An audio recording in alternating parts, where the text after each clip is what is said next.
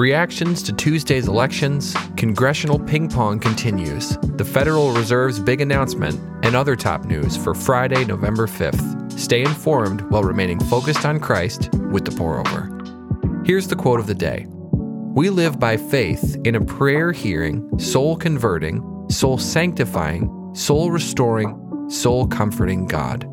Francis Asbury. Let's get started with some espresso shots.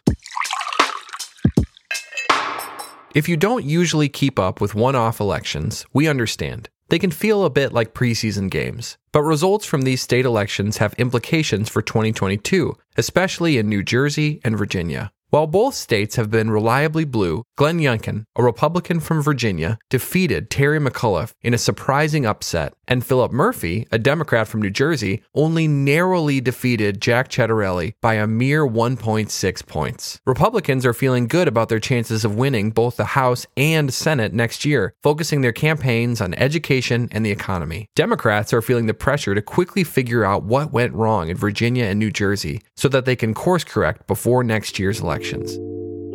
Whether you get invested in political outcomes or not, it's important to remember that our political affiliations don't trump, and there's no pun intended, our allegiance to Jesus. If you confess with your mouth that Jesus is Lord and believe in your heart that God raised him from the dead, you will be saved. Romans 10:9.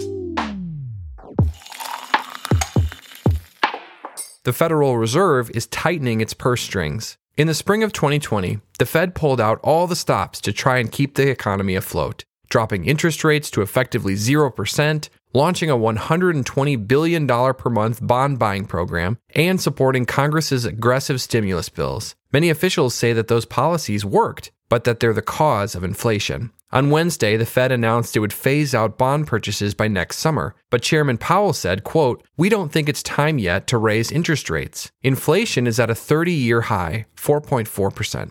Powell thinks it's primarily due to supply chain issues, not low rates, and fears that raising rates would choke job growth. The stock market responded positively to the news of tapering stimulus. All three major indexes hit record highs on Wednesday.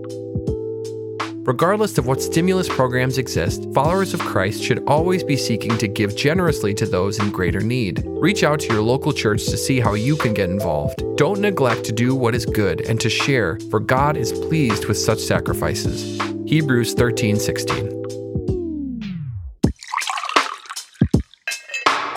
Surprise! Paid family and medical leave is back on the table for the Build Back Better bill. Say that 5 times fast. A quick recap. 12 weeks of paid leave was originally included in the mega-sized social spending bill. Then it was reduced, then removed, and recently a 4-week version was re-added. The ping-pong hasn't necessarily been over whether Americans should have paid leave, but rather who should pay for it. Most Republicans want businesses to pay, and most Democrats want the government to pay. And then there's Senator Manchin, a Democrat from West Virginia. His vote is critical for Dems to pass the package, but he's still not convinced that paid leave shouldn't be addressed separately. Both the BBB bill and the $1 trillion bipartisan infrastructure bill, which passed the Senate last month, might see votes as early as this week.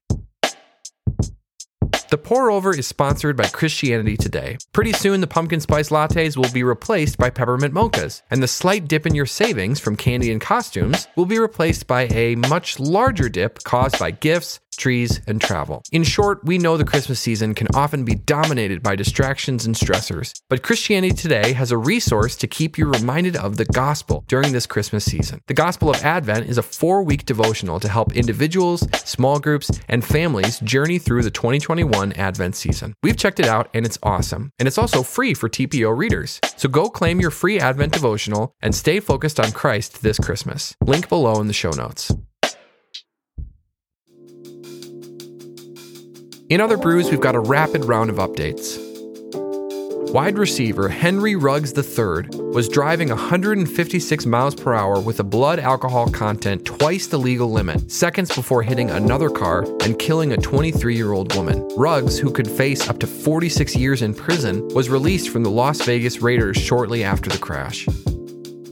UK regulators just announced their approved stamp on Merck's new antiviral COVID pill, Molnupiravir. Say that 5 times fast. The oral medication is seen as a potential game changer for treating people unwilling or unable to get a vaccine. It's still being reviewed by US regulators, but the Biden administration has already placed a $1.2 billion order. Go big or go home. Ethiopia has declared a state of emergency and is asking citizens to defend the capital as rebels gather on the city's outskirts. On Wednesday, the UN condemned possible war crimes committed by both sides during the year-long civil war in Ethiopia's Tigray region. The US has told Americans who are there to prepare to evacuate. Zillow learned the hard way that flipping houses isn't as easy as Chip and JoJo make it look. The online housing marketplace is closing its unprofitable home buying division after less than 2 years. With the move, they eliminated 25% of their workforce and nearly 40% of their stock price. Oof.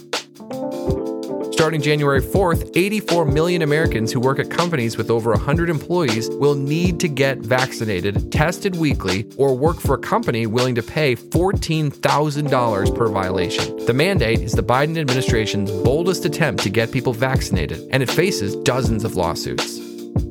Thank you so much for listening this morning. We'd like to end by giving a special thanks to our TPO baristas who made this podcast possible. TPO baristas are those who choose to pay for what they could get for free. If you want to join them and support this podcast at a deeper level, go to thepourover.org/barista. If you've made it this far into the episode, my guess is that you probably enjoyed it at least a little. We would really appreciate it if you would leave us a 5-star review. If you're on Apple Podcasts, simply scroll to the bottom and hit tap to rate. Otherwise, we'll see you bright and early back here on Monday.